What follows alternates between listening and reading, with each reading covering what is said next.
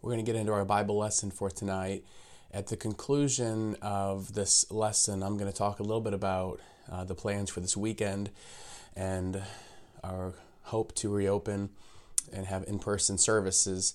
So if you're a part of Mount Zion Baptist Church, stick around after the message and we'll give you some more details about that.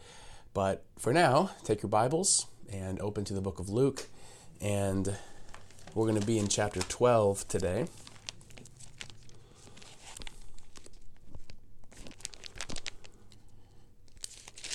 I hope even when you're watching these services at home, you have a Bible in hand and you're reading along and really looking at what God has to say to us. A lot's been said lately about fear and worry and anxiety, and rightly so, because we're surrounded by it in our world. And so tonight I want to look at an alternative to that, really an antidote to fear and to worry and to anxiety, to the cure for these things that are ruling so many people. In Luke chapter 12, we're going to begin reading in verse number 22, and we'll read all the way through verses 33 and 34.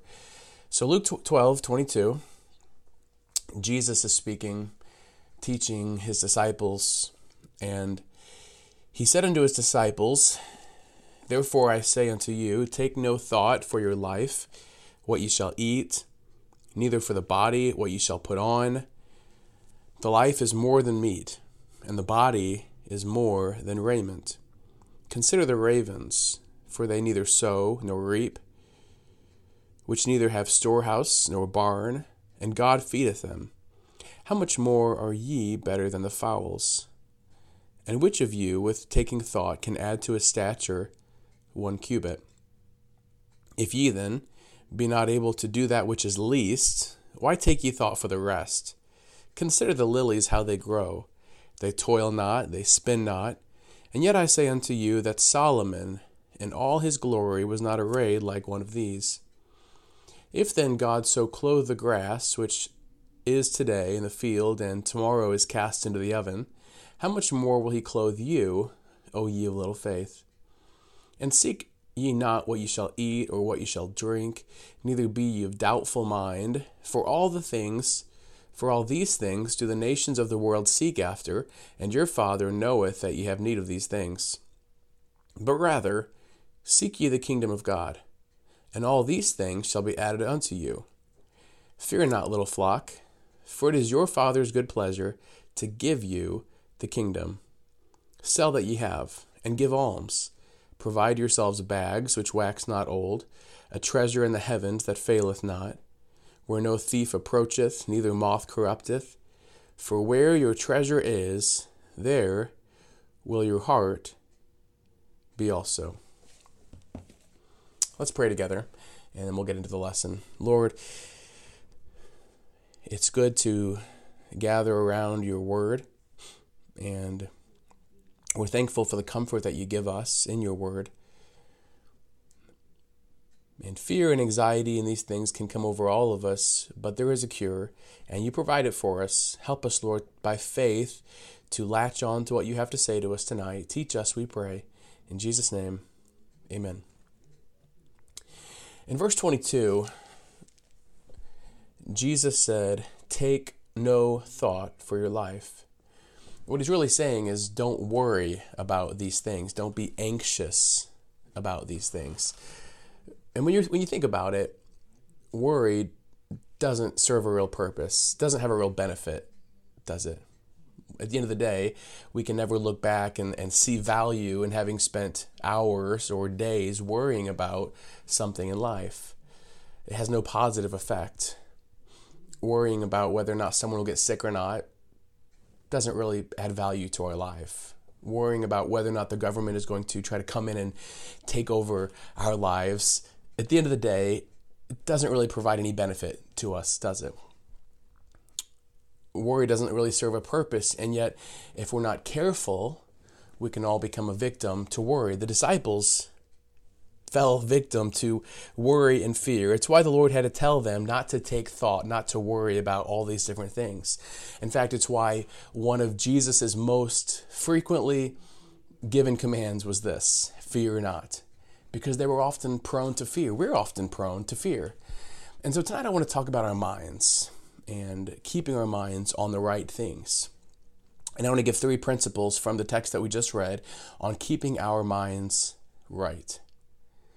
First of all, we must focus on things of greater importance. Or put negatively, we must avoid focusing on things of lesser importance. That's really what Jesus said here.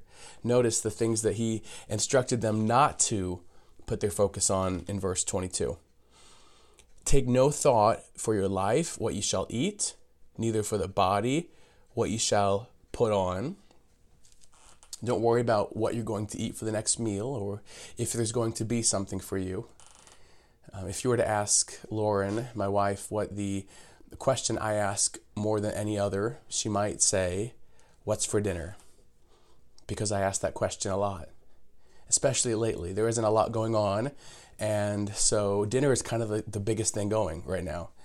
And breakfast, sometimes I'll ask, "What's for breakfast?" This isn't exactly what Jesus is talking about here.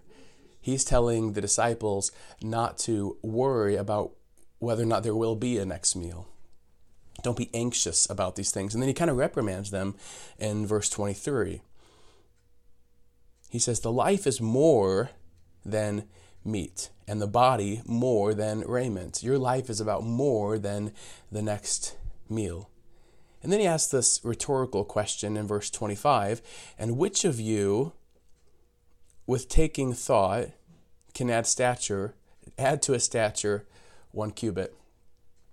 I can see him looking around at his disciples and asking them, looking them in the eye and saying, now, which one of you has the power, by thinking about it, can increase his stature?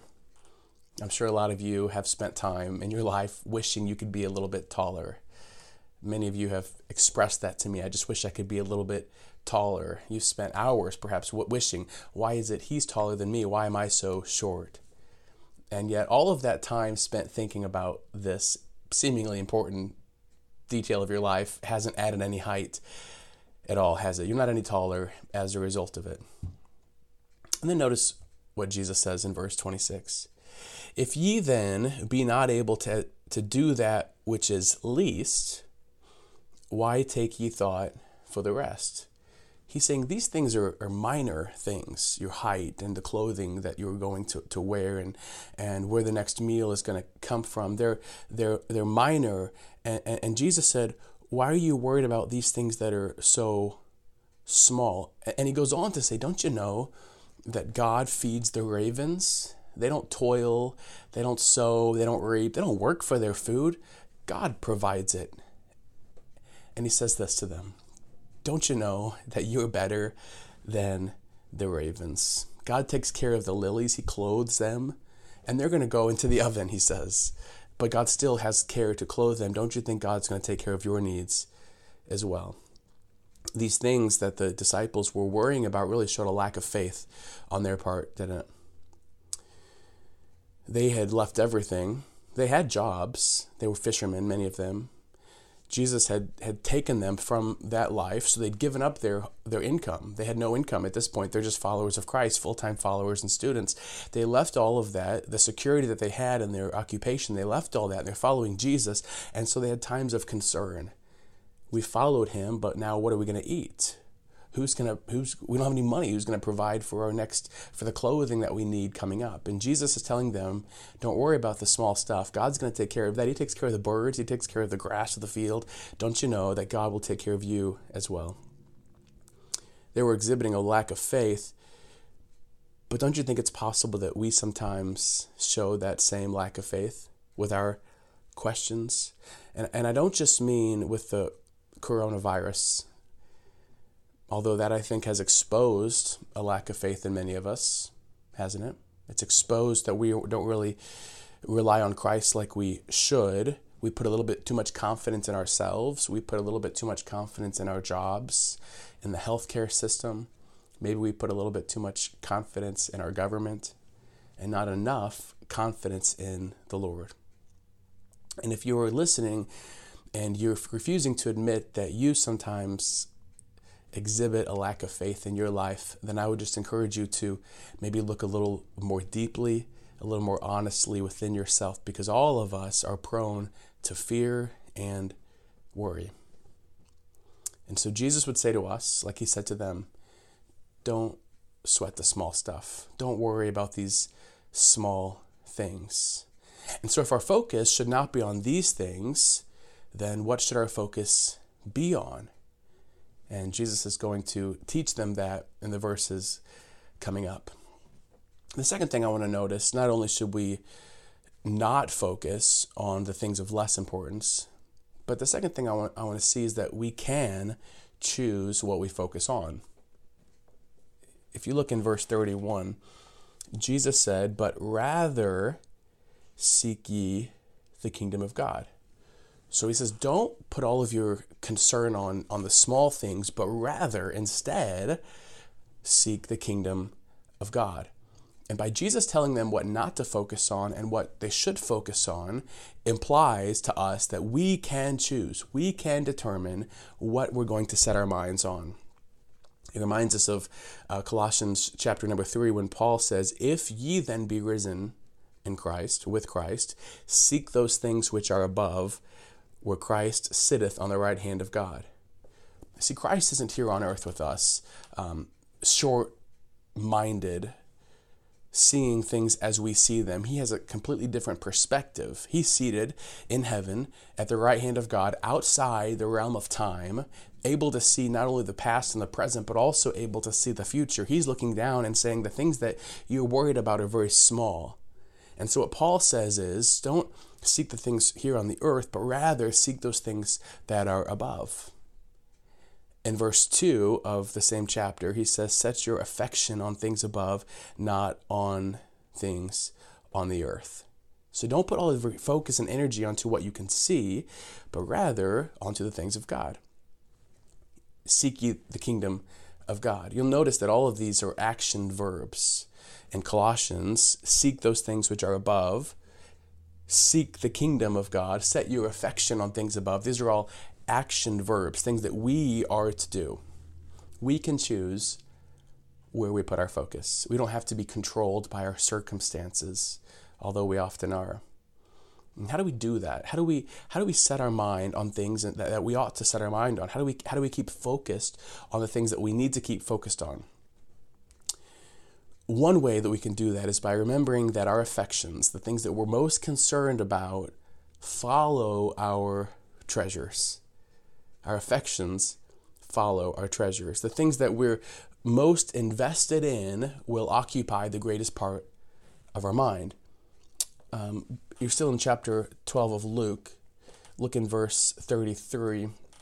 Jesus says, after telling them what not to focus on, he says in verse 33, "Sell that ye have, and give alms. Provide yourselves bags which wax not old, a treasure in the heavens that faileth not, where no thief approacheth, neither moth corrupteth. For where your treasure is, there will your heart be also." What's Jesus telling them? If your mind is too wrapped up in the stuff of this earth, if your treasure is wrapped up in the stuff of this earth, your mind and your focus will be there as well. And if you have a problem with that, a cure is to stop wrapping everything up in this earth and begin investing in eternity. That's why he says, sell all that you have and give alms. Give offerings to things outside of yourself. Giving, it really is the antidote for greed. If your tendency is to always be focused on what you have or what you don't have, giving away what you do have is a cure for that. Where your treasure is, your mind will follow, your heart will follow. The people who are the most concerned with the stock market collapse are those that have the most invested in it. The people that are most concerned about the kingdom of God are those that have the most invested in it. Those that financially invest in the kingdom of God, those that give of their time to the things that matter to God, those that invest time in prayer, those are the people who have a mind on the kingdom of God. They're setting their affections above. Where your treasure is, there will your heart be also. If you're looking to stop worrying about today, about the things around you, to begin seeking after the kingdom of God, then one step toward that is to begin putting your treasure in that way, in that direction. Not only does where one puts his money reveal what he values, reveal his priorities, but they also direct his priorities. So where your treasures are shows, number one, what you care about, but it also, when you place your treasures in a certain direction, in a certain way, you'll begin to be more concerned with that as well. So we can focus on things that matter by first remembering that our affections follow our treasures. But another way we can keep our mind right is by remembering who God is. I love verse 32. Jesus says, "Fear not, little flock, for it is your Father's good pleasure to give you the kingdom." We see three aspects really of God's character in this verse. First of all, we see that he's our shepherd. Fear not, little flock. He's our shepherd. Shepherds care for the flock. Shepherds protect the flock. They care for the flock. Little flock, he says, we're small. We need protection. On our own, we have reason to fear. We have reason to be afraid because we're no match for the wolves and the lions and the bears that are always out to get the flock. We're no match, but we don't have to defend ourselves on our own because we have a shepherd who is our protector. But he's not just our shepherd, he's also our Father. Fear not, little flock, for it is your Father's good pleasure to give you the kingdom. That means he protects, he cares for us, but he doesn't just protect us as a shepherd might who is earning wages. He's not an hireling. He's not just out to do a job, but he's a father who cares for us. He loves us. He's under no obligation. He does it willingly. Isn't that wonderful? It's his good pleasure to give us the kingdom. He delights in looking after us. He's not only a shepherd and a father, but he's also our king. It's your Father's good pleasure to give you the kingdom. He owns everything. He owns all that there is. We don't have to ever worry if there's going to be enough, if we're going to be provided, because the one who owns the cattle on 1,000 hills is our Father. He's our king and he's our shepherd. And it's him that we're to seek. Seek ye first the kingdom of God. Matthew 6:33 says it like this, and his righteousness. We're to seek after what our king wants. We're to make his priorities our priorities. We're to seek him. So first we must avoid focusing on things of lesser importance. And secondly, we're to choose, because we can choose, what we focus on. And thirdly, I just want to end with this. When our focus is the Lord's kingdom, he'll take care of the rest. He'll take care of the other things that we often get so concerned about. Verse 31, he shares that, but rather seek the kingdom of God and all these things, all these other things, where the next meal is going to come from, whether or not you're going to have clothing enough, the way that you look, all these other things, he'll take care of them. All these things shall be added unto you. By not fretting over these things, we're not resolving to the fact that we're never going to get what we want. We're not saying, well, I may starve, but that's okay because I'm following Christ. But rather we're saying, I know God's going to take care of all of this. I don't need to worry about that. I'm going to set my affections on things above, on eternity, on things of eternal value, on things that the Lord is concerned about. Those are the things that I'm going to be concerned about, knowing by faith, believing that God will take care of everything else. All these lesser things God will provide. In Psalm 37:4, we see, delight thyself also in the Lord, and he shall give thee the desires of thine heart. God will. We delight in him. We don't delight in the things, we delight in him, and he'll give us the things that we want and the things that we need. God does care about your desires. He wants to see his children satisfied. Fear not, little flock. It's your Father's good pleasure to give you the kingdom. He's our king.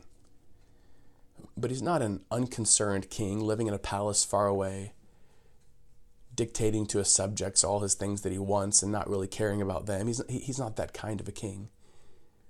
He's our shepherd, but he's not a hireling, one who just gets paid wages and makes sure that his job is done. He's more than that. He's a father who loves us and who takes good pleasure. He's a shepherd, not who just gets paid. He's a shepherd, a good shepherd who lays down his life for his sheep. He's a shepherd who left the 99 to pursue after us, to pursue after the one who was far from him. That's how much our Lord loves us. And knowing who God is, that we have this king, this shepherd, this father who gives and takes pleasure in giving, knowing who God is, there's really no reason for us to worry or to fret. We will sometimes. Our minds will begin to lose focus on what they should be, and will begin to be instead intent on looking at the circumstances around us. But our Lord is always drawing our minds, set your affections on things above, where Christ sitteth on the right hand of the Father. Set your affections on the things that he's concerned about, on the things that are pleasing to the Father, on obeying his word, on being kind one to another, on reaching out and being a witness, a testimony for Christ and for the gospel, of being a person who prays without ceasing, of being one who lifts up the downhearted. These are the things that God has called us to, that are near to his heart. And these are the things that our mind should be focused on. And my prayer is, as we move into a new chapter of our lives in the weeks ahead, of finally things getting a little bit back to normal and going back to church and going back to mingling with people and being around people more often, that our minds will shift from negativity that has been so surrounding us to the things that would be pleasing to God, being a witness that we should be, being a testimony for Christ of the goodness of God, being an example for every believer. Let's pray. Father, your word is so encouraging and comforting. Thank you for the example that you show us here in the Gospels of the disciples who were lacking in faith, and for the patience that you had with them, for this teaching time that you had with them, where you showed them, Lord, that they didn't have to focus on their present circumstances, but rather they were to focus on heavenly things, knowing and believing that you would protect them and take care of the rest. I pray, Lord, for every person who is listening now and watching, God, that you would help us to receive this message, to not be short-sighted, but to set our affections on things above. Lord, to have a desire to follow Christ, to be examples to those around us as you have been our example. In Jesus' name, amen. Well, I wanted to just take a moment and share with you our thoughts about this weekend. It's been 7 weeks now that we've not been able to meet together. We've been doing video lessons and video singing, and I know our people have been very faithful to reaching out to one another and encouraging one another. And I just know that our relationships, the bond that we have, is not severed by distance. Hopefully it's growing stronger. But Lord willing, we're going to be able to meet together beginning this Sunday. That'll be the 10th of May. And we will only have one service in the morning and one in the evening for this week at least. We won't have any Sunday school. So we'll meet at 11 o'clock here at the church, and then again at 6 o'clock. And we'll be live streaming those services as well for those that are not able to come. And we won't have any nursery this week we won't have any children's classes. Everybody will meet together, and we'll have the chairs spread out so that we can distance from one another. Families, of course, will sit together, and we are asking that all families would stay together, and you're probably planning on that anyway. Often our young people will sit together at the front or different places, but for at least for now, we're asking that all of our families would sit together, and we will allow opportunities for the seats to be apart from other families so we can keep our distance. We're going to, discourage hugging and handshaking and all of those things. For now, we won't have a handshaking time, of course, and we want people to be able to come. We want you to be able to come and be comfortable coming, and not be concerned that by coming you're going to have to shake hands and things like that. And so, Pastor mentioned this on Sunday. If you want to wear a mask, you're welcome to do that, and no one's going to look down at you or anything for that. Not everyone will have masks on, but some will, I'm sure, and that's quite all right. We want you to come. We want you to be comfortable. For anyone who is concerned about coming, if you have maybe a medical condition and you're concerned about getting out, we understand that not everyone will come at first, and that's okay too. We're going to keep streaming these online. I want to say a word to families that have small children. We have small children that are not used to sitting in services, and as you probably have, we've been reminded over the past few weeks of how much we appreciate our nursery workers as our kids have been running around sometimes during church. And so we know that if you come to church on Sunday, your kids are going to be sitting with you, and we know that kids are going to be making noise and crying and things like that. And I just want to encourage you to make an attempt to come.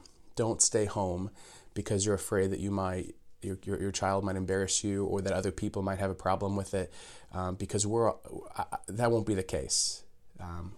We're going to expect it. We know that our kids are going to make some noise, and they're not used to sitting still for an hour. And so I hope that you'll come. Hope they'll come. And it'll be a great time just to see everybody. We're so looking forward to it. If you have any questions, always reach out to us, and we'll send out some information to our church family, maybe more specifically about what to expect Sunday and some things that we're going to be doing to accommodate the social distancing that we've been hearing so much about. Well, it's been good to see you, and it's going to be really good to see you on Sunday. God bless.